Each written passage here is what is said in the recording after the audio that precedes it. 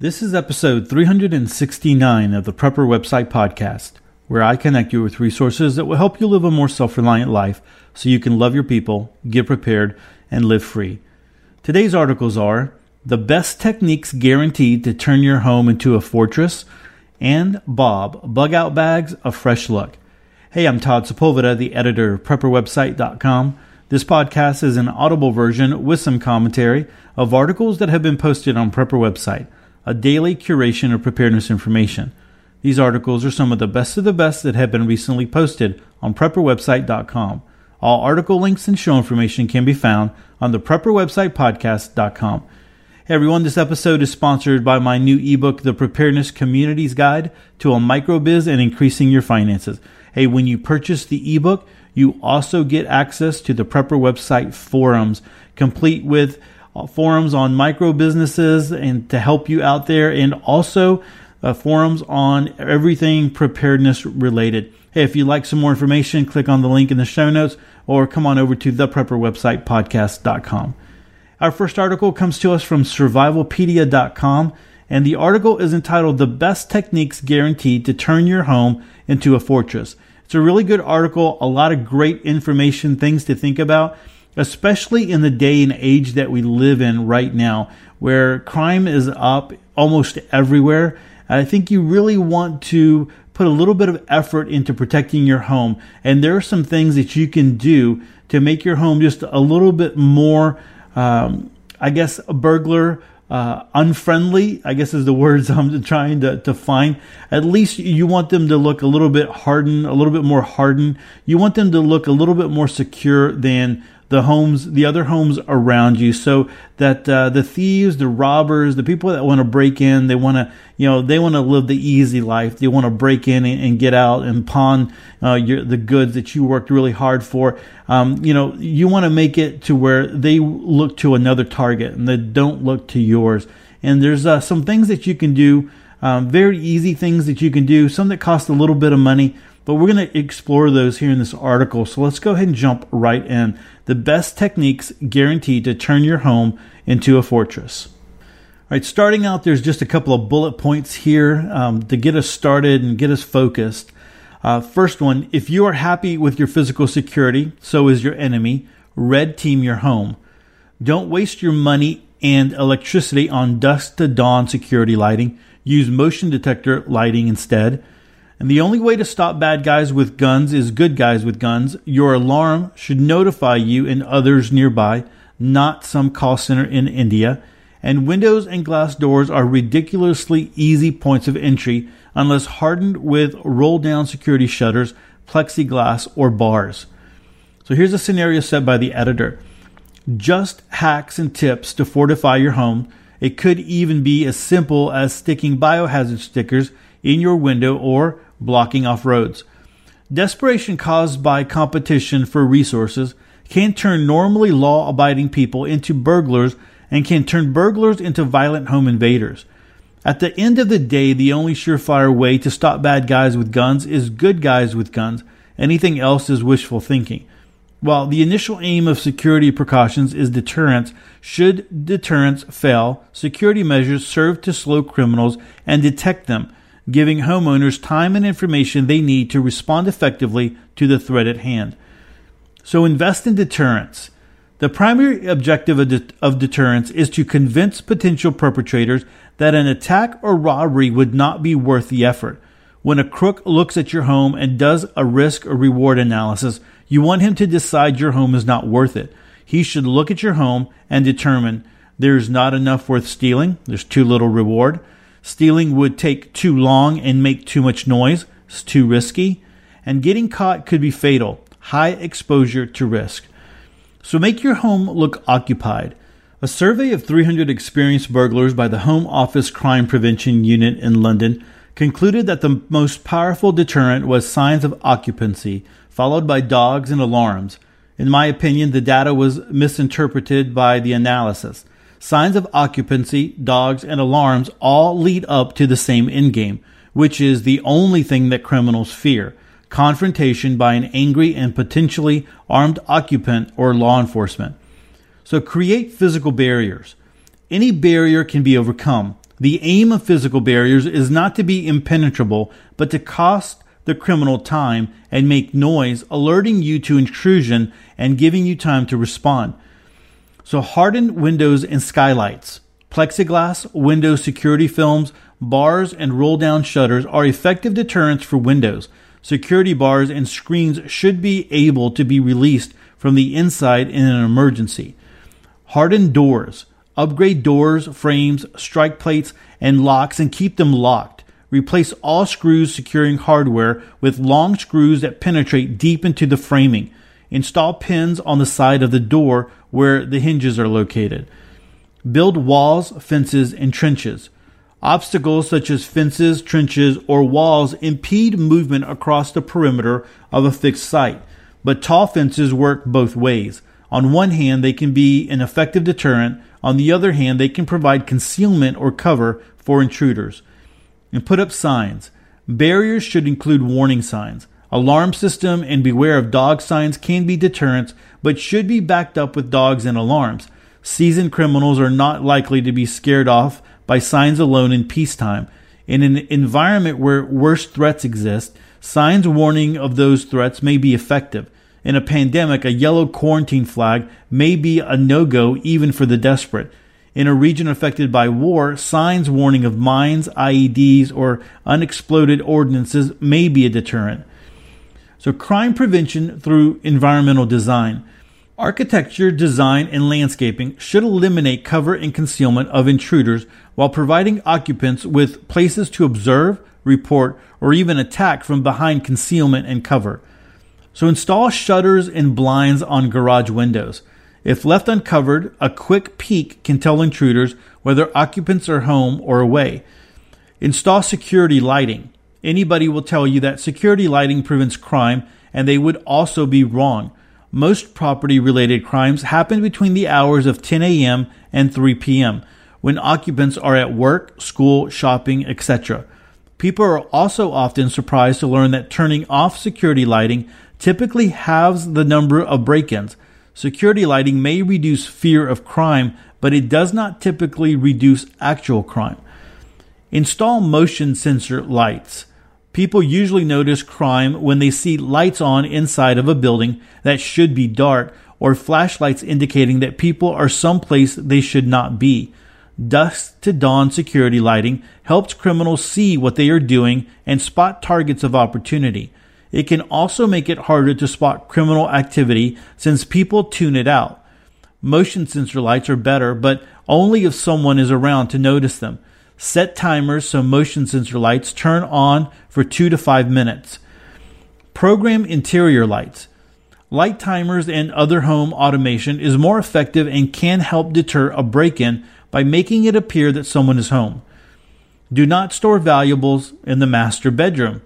Thieves typically head straight for the master bedroom because it is typically where people store firearms, cash, jewelry, prescription medications, expensive clothing, and other easily portable valuables. It doesn't matter if you store them in drawers, under the mattress, in closets, or in a safe. It will all get tossed, rummaged through. Don't display wealth. Criminals can't steal what they can't see. Most people would not walk around town with a $100 bill hanging out of their pockets, but when it comes to their homes, many of those same people cannot resist putting their wealth on display. Permanently install safes. Safes should be of high quality and installed in a steel reinforced concrete floor or bolted to the floor and walls. When a burglar finds a safe, he knows he may have just hit the lottery. He will leave everything else to get at the contents. Most safes aren't nearly as hard to break into as safe companies would have you think. Install safes in tight areas where the criminals will not have room to work. If they can get the safe on its side with room to work, it is done for. So bolt it in place well. Guys, let me talk just very quickly about why you want to bolt a safe down. Even a bolt that is a decent size, like, one that you wouldn't think people would be able to lift. There was, not too long ago, there was a report here. Now, of course, they got stopped because they were ding-dongs. They had like a hatchback vehicle, right? And so these guys broke into this house, found this safe, and it didn't fit in their truck or trunk or whatever. It was basically they strapped it in to their hatchback. So they're driving down the road, and of course a cop sees them and pulls them over because it looks very, very suspicious, right? That this safe is hanging out this hatchback. But if they would have had a truck or they would have had a van where they could have put this safe in, it would have they would have easily gotten away with that crime, because although it was big, two of them were able to lift it up. Two big, strong guys were able to lift it out of the house and get it into their vehicle. And so, even if you think you have a decent size safe, unless you have, hundreds and hundreds of pounds in there, tons or whatever, of ammo and precious metals and all that kind of stuff. And if you have that, definitely you're going to spend the money to go ahead and bolt it down. It can be done. And so with a little bit of time and a little bit of ingenuity, thieves can get to it. So you really want to make sure you bolt that down. And if you can't afford a good safe, one that is hard to crack, then you want to just come up with some other ways of hiding things around the house. And like this article is saying, not in the master bedroom, but in other places where you can hide it almost in plain sight, where no one would take the time to look it up. All right, so let me continue on with this one here. Limit information shared via social media. Do not display location data, routines, current photos, wealth, and other sensitive data to social media. I can't believe people who post their entire life online are surprised when they end up victimized. Criminals justify their crimes against people who post their lives online with the phrase, "they were asking for it." Okay, I want to stop right here as well, because this is very important too. Limiting what you're putting out there. Some people are putting their whole life out there, even if they are. Of course, everybody puts their best face on social media, right? It's like everything is great, and you're like, man, I wish I had that person's life. Everything is always great for them. But there's some people out there that are just, they have a fight with their spouse and they put it on social media, or, you can tell what is going on in their life, that they hate the world or whatever, just because of what they're putting on social media. And it's like, man, stop doing that. But more than all of that, right? I would be very careful about information that you're putting about your kids, information that you're putting about your home, information about trips that you're taking. Even while you're taking trips, I know it's one of those things like, you're out on the beach, or you're out, you're taking a vacation and you're on a cruise, or whatever it is, and you're taking pictures and you're posting them on Facebook when everybody knows that, okay, so they're not at their home right now. They are, around the world, or they're in another state, or, they're taking a 2 or 3 day vacation, someplace. And so that just leaves your home wide open to get broken into. The other thing, this came up on the Facebook group not too long ago, and it's something that I never really ever thought about. But, even putting an obituary, so for someone who is close to you and they have passed away, and you put their obituary out there in the paper, and so you also put the funeral date out there. So so and so blah blah blah lived this life, and his family and friends and all this kind of stuff, and you're going to have a viewing here, and the funeral is this day at this time. Or even if you put the funeral is this day and it's at this funeral home, it doesn't take very much, to be able to call that funeral home up and say, hey, I am a family member, or I am a friend of the so-and-so family. Can you tell me where the burial site or the funeral is going to be? At what time, is it going to be? And so they divulge that information. So then they know that that person who just died, their home is going to be completely unoccupied, because everybody that would be at that home is going to be at the funeral. And so a lot of the times, robbers and thieves can be looking at obituaries and staking out, which homes they're going to break into according to, when funerals are going to be. And so can you imagine going to a funeral and you're burying your loved one, and then you come back to that house and it's completely ransacked? and all these things were taken, and that would be such a terrible thing to experience. So be careful with that as well when something like that is happening, and just use your head there, because I would have never thought of it. I was glad that came up in the Facebook group. I'm sad for the experience for the people that have experienced that, but I think it's a great learning lesson for those of us who have never experienced it, and something that we need to take into consideration. All right, so let's go ahead and continue moving on with this article. Do not receive mail or packages at home. This makes it much easier to spot a crook trying to pose as a mail carrier or delivery guy. So invest in detection, surveillance, and situational awareness. Early detection buys occupants precious time and can relay information needed to respond, and a picture can be worth 1,000 words. Understanding who is coming and their numbers should factor into a decision to hold ground to slip away. Install an alarm system. Security systems have sensors and reporting mechanisms. Motion detectors, glass break detectors, cameras, and microphones are types of sensors. Examples of reporting mechanisms are sirens, strobe lights, and auto dialers. Ideally, sensors should be deployed in zones so the homeowner can tell where entry occurs, and reporting mechanisms should be able to relay that information.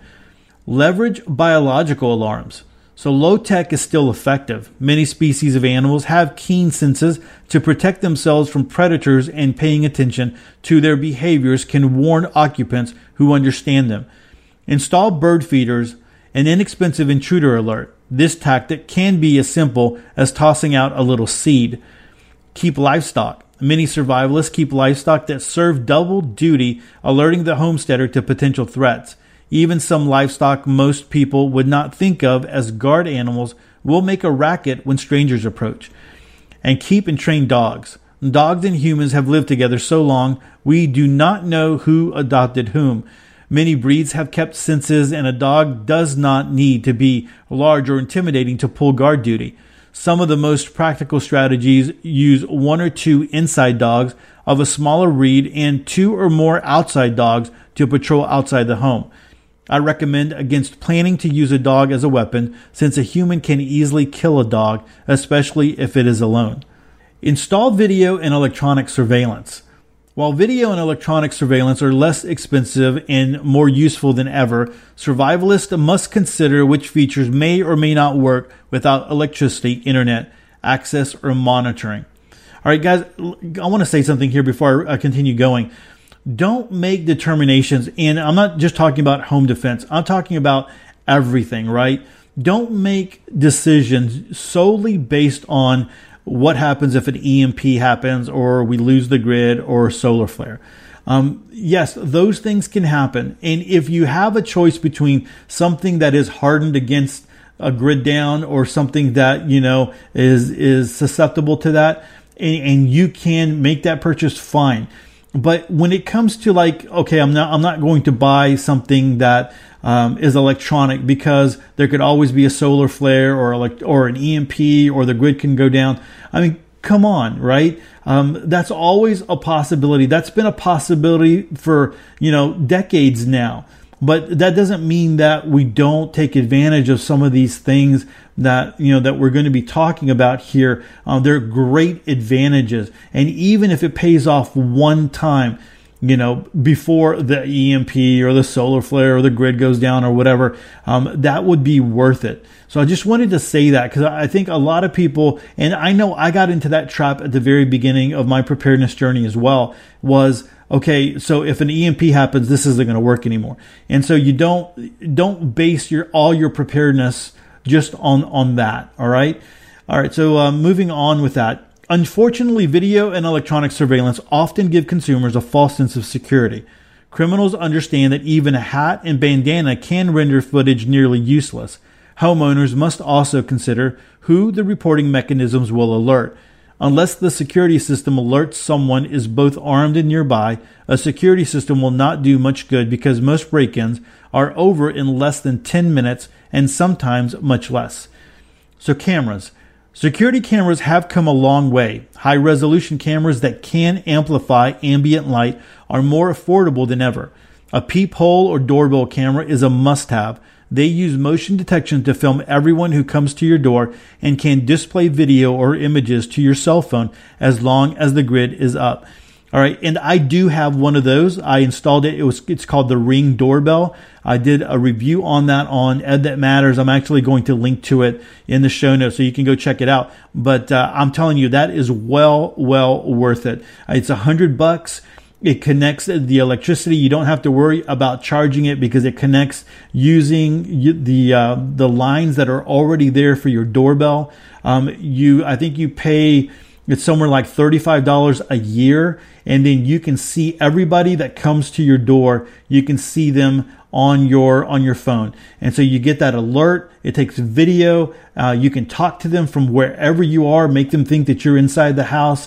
It's very powerful. And so for $100 and then $35 a year, that is well worth it. And they also have cameras that you can add on to it. If you go to the article that I'm going to link to in the show notes, I did link to some video where a guy had a camera that was in his backyard and they were able to capture people because of the video, and then they were able to get that. So just like this article said, video can be rendered unuseful if someone uses a bandana and a hat, but for the most part, not everybody is going to be doing that. People don't realize that they're on that Ring doorbell or on a camera until they're already on it. All right, so continuing on, microphones. Microphones are great for places you may not want a camera. Microphones can be grouped with other sensors, can detect alarms, and can be set to notify you if there are sounds coming from your home when they shouldn't be, so you can listen in. Motion detectors. Motion detector technology is inexpensive and very effective. Motion detector technology is one of the most important sensor technologies for survivalists, as several models exist that run on batteries and transmit reporting signals over radio. This means that they will work even if the electrical grid is down. Simple radio motion detectors can be purchased for as little as $10. Longer range units that support different zones are also available. Vehicle detectors. Vehicle detectors can be buried under or next to roads and sense cars coming up the drive. They are great for ranches that only have one or two roads in and out. Radio versions are also available. Brake beam detectors. Brake beam detectors can be set at different heights to cut down false alarms by animals and can also report via radio. And start or join a neighborhood watch program. Get to know your neighbors and participate in programs like Neighborhood Watch. Programs like this one really do help to deter crime, and criminals hate a nosy neighbor with a cell phone in hand. Patrol and learn to track. Get out and walk your neighborhood. Random patrols can disrupt reconnaissance efforts or efforts to case homes and give you an idea who lives in the area and who doesn't. Study the tracks you see. Tracks contain surprising amounts of information. Suburban and rural neighborhoods offer many opportunities to track, but even in urban areas, snowfall brings opportunities to track. So much so that some professional burglars take the day off if there is snow on the ground. Identify or make track traps on your property. A track trap is muddy, dusty, or moist and sandy area that is easy to track in. Locate track traps along fence lines, roads, riverbeds, and other lines of drift. Lines of drift are places people tend to walk because the path is easier or because they are channeled by obstacles. So control access. Systems that monitor and control entry and accessibility, such as gates and doors, are only as good as the person operating them. Teach family members when to open the door and when not to open it. Whether the target is in an armored car or behind a locked door, criminals know that the easiest way to gain entry is typically to get someone to open the door. One of my purported ancestors found out the hard way that even the best fortress on the planet is worthless if somebody opens the doors from the inside. He was Priam, the king of Troy, at the time of the Trojan War. Most of us might not have to worry about giant wooden idols on our doorstep, but many of us do need to worry about members of our household opening doors. So install mechanical controls. Mechanical doors, locks, and gates have the benefit of not requiring electricity to function. Any automated access controls must have a mechanical override. If the grid goes down, finding out that your most important locks no longer work will be the last thing you need. So upgrade doors. Exterior doors should be high quality steel or steel reinforced hardwood. Key interior doors such as bedrooms and safe room doors should be upgraded to solid core models. Upgrade locks. Locks are only as effective as the people who use them. About 30% of the time, burglars can make entry through unlocked doors or windows. Find a good locksmith you can trust and have him upgrade your locks, upgrade the pins, and configure them so they will be difficult to pick. Keep gates locked. Walls and fences are only as good as the gates you install in them. Wrap your keys. Keys should be kept out of sight since they can be duplicated from photos and cameras have become ubiquitous. Car keys should be stored in an EM shield container while at home to prevent criminals from pinging your key fob, capturing the unlock code, and stealing your car. Upgrade your garage door opener. The garage door is the weakest point on many homes. Criminals and law enforcement alike take advantage of garage door openers and use them to gain access to homes. So defend your fortress. A fortress of a home means one thing to the average homeowner and another to a survivalist. Preparing a field of battle ahead of time can give a homeowner an important advantage should he or she need to defend hearth and home. Carry concealed. The average gunfight is over in less than 3 to 5 seconds from the first shot to last. If you have to run, dig your weapon out of your sock drawer, I shouldn't have to tell you that you will be on the losing end of that fight. Use your sidearm to fight your way to a long gun. Even an unarmed response from members of a neighborhood watch has deterrent value, but at the end of the day, the only sure way to stop armed bad guys is with armed good guys. Build a safe room. A safe room is a room with a stout door that can buy you a little time to arm yourself. Under the stress of a home invasion, it takes less time and less fine motor coordination to roll out of bed and dart into a room and slam the door than it does to roll out of bed, find a weapon, and deliver aimed fire. A safe room should provide some cover against small arms and provide you with weapons, communications, and a trauma kit. A well-designed safe room will also have a concealed exit. Have a plan B. No one wants to consider the possibility of having to bug out and leave their home to criminals, but nothing in your home apart from your family is worth your life. Do what needs to be done to ensure that you have multiple unobstructed exits for your vehicles and on foot. Ideally, at least some of these exits should be concealed. Don't put all your eggs in one basket. Cache critical equipment and supplies. Having caches mean that even if your home is burned to the ground, you will still be able to start over. If you have prepared caches, you can bug out in your boxers and still return with your friends to take it back one day at a time of your choosing. If you survive, you have that option. And red team your home. There's a quote here: if you are happy with your physical security, so is your enemy. A red team is a group that tests an organization's security to identify and improve weaknesses. It is not possible to effectively secure a structure until you have seen it through the eyes of the enemy. Effective preparations for defending your home cannot be made from inside it. Red teaming will help you find the chinks in your armor and close them. By getting out and seeing your home from the point of view of your enemy, you will see where he is likely to perform recon and probing, stage his attack, avenues of approach, and his options for concealment and cover. Knowing this, you can take these things away from him, slow him down, channel him, cut down his concealment, and mine his cover.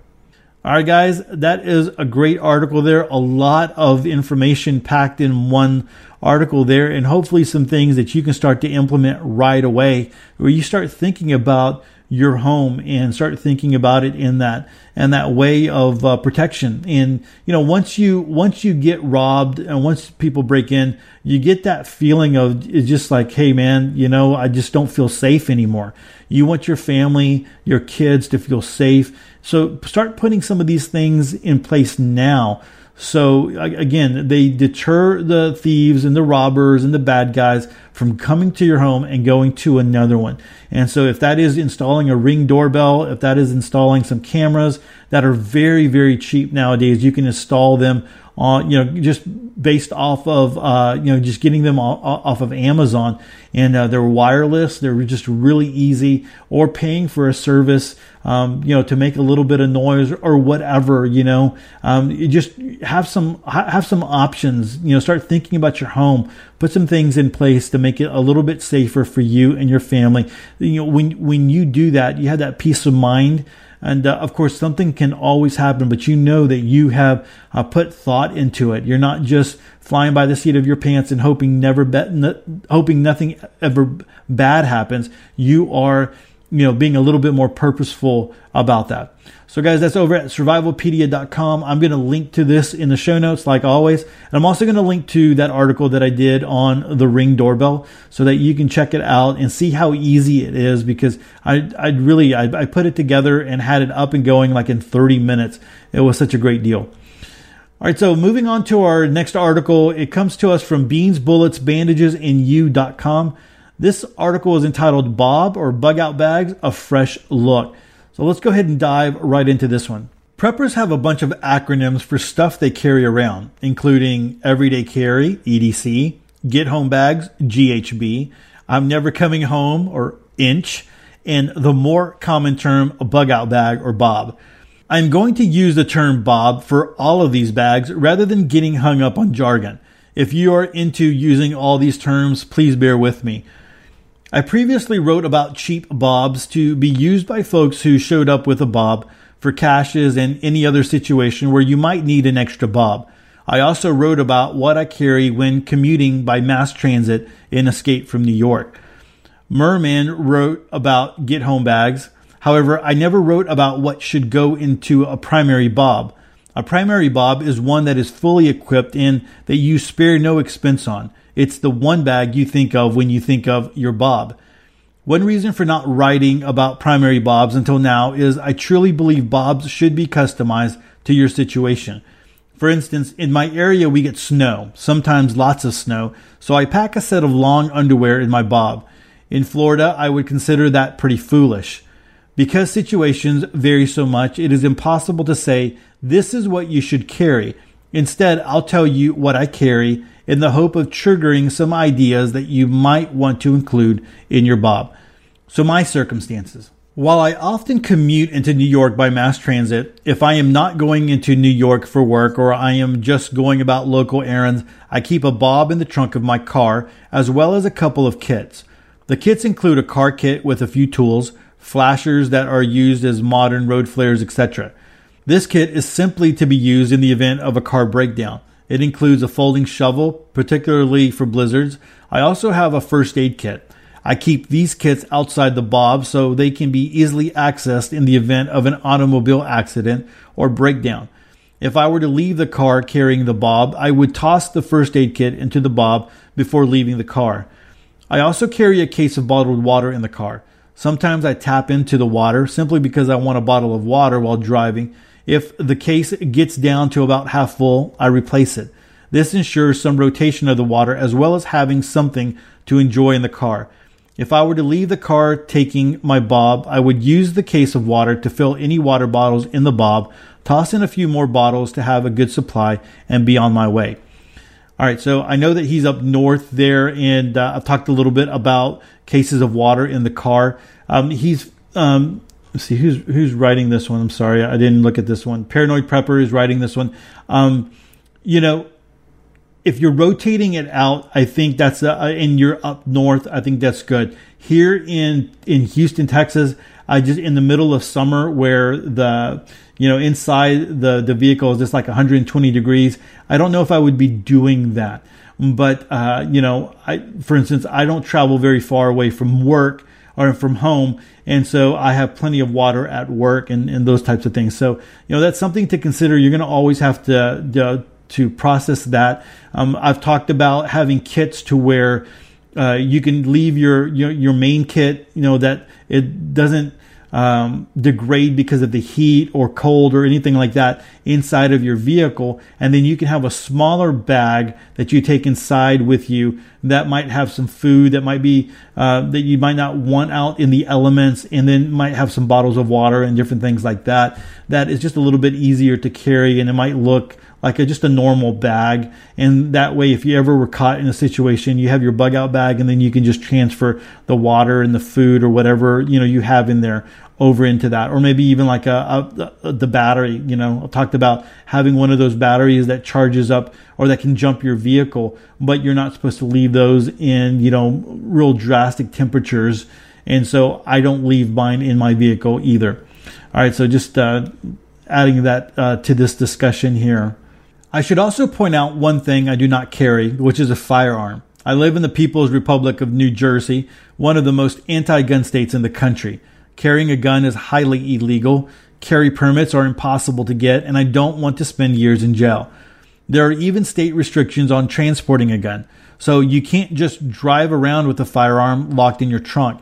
If you live in a free state, by all means, get a carry permit and carry a firearm in the manner you think appropriate. Besides, why would I want to carry around a stripped lower? And then there's a smiley face there. What is in the bag? To figure out what to put in the bob, I again use my supply categories. So water. I keep a case of bottled water as discussed above in my car. I also carry water purification tablets in the bob and a Sport Berkey water bottle. In the disasters I have actually experienced, not to mention my escapes from New York, water has been a clear necessity. Food. For such a short period of time, 3 days, I don't worry about a balanced diet. Instead, I just use food bars such as Daytrex Mayday or Millennium bars. This approach also eliminates the need for a mess kit or utensils. And you also might think about like trail mix, beef jerky, those types of things. Like Daytrex, those are, like those survival bars will last you 3 days, but they're a little dry, so you really do want to have some water when you're eating those. I remember the Urban Prepper on his YouTube channel. I think he went 3 days eating that, and he did a video on that, and that was kind of interesting there. All right, so hygiene.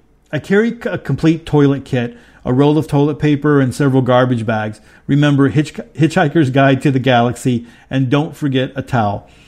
First aid. A first aid kit for accidents is in the trunk, but kept outside the bob, keeping it handy in case of an auto accident.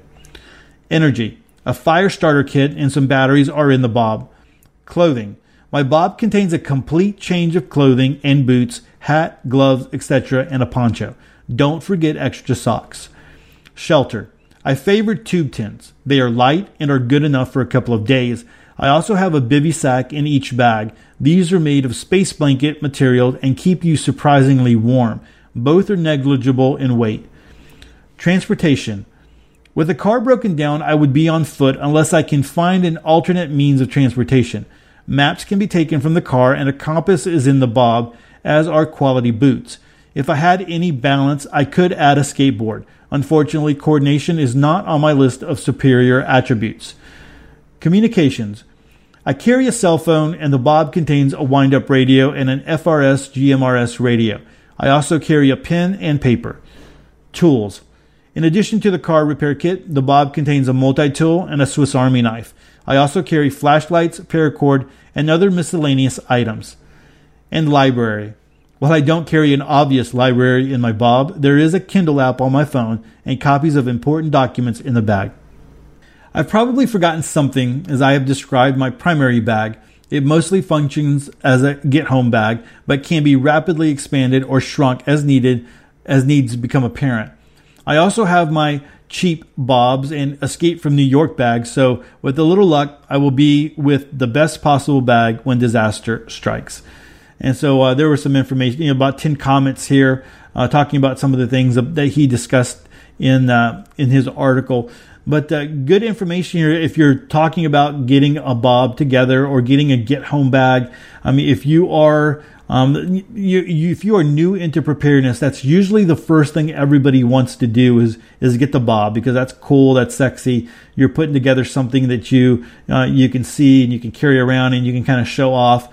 There's other things that you should be thinking about, like planning, having a plan, putting that plan into place, food, water, all that type of stuff. But a bug out bag or a get home bag, it should be up there, should be high up there. And so you should be thinking about that and putting that into place. And so I really do think that that's one of the important things. The minimum, your everyday carry, having a first aid kit in your vehicle, those types of things, that you should be thinking about.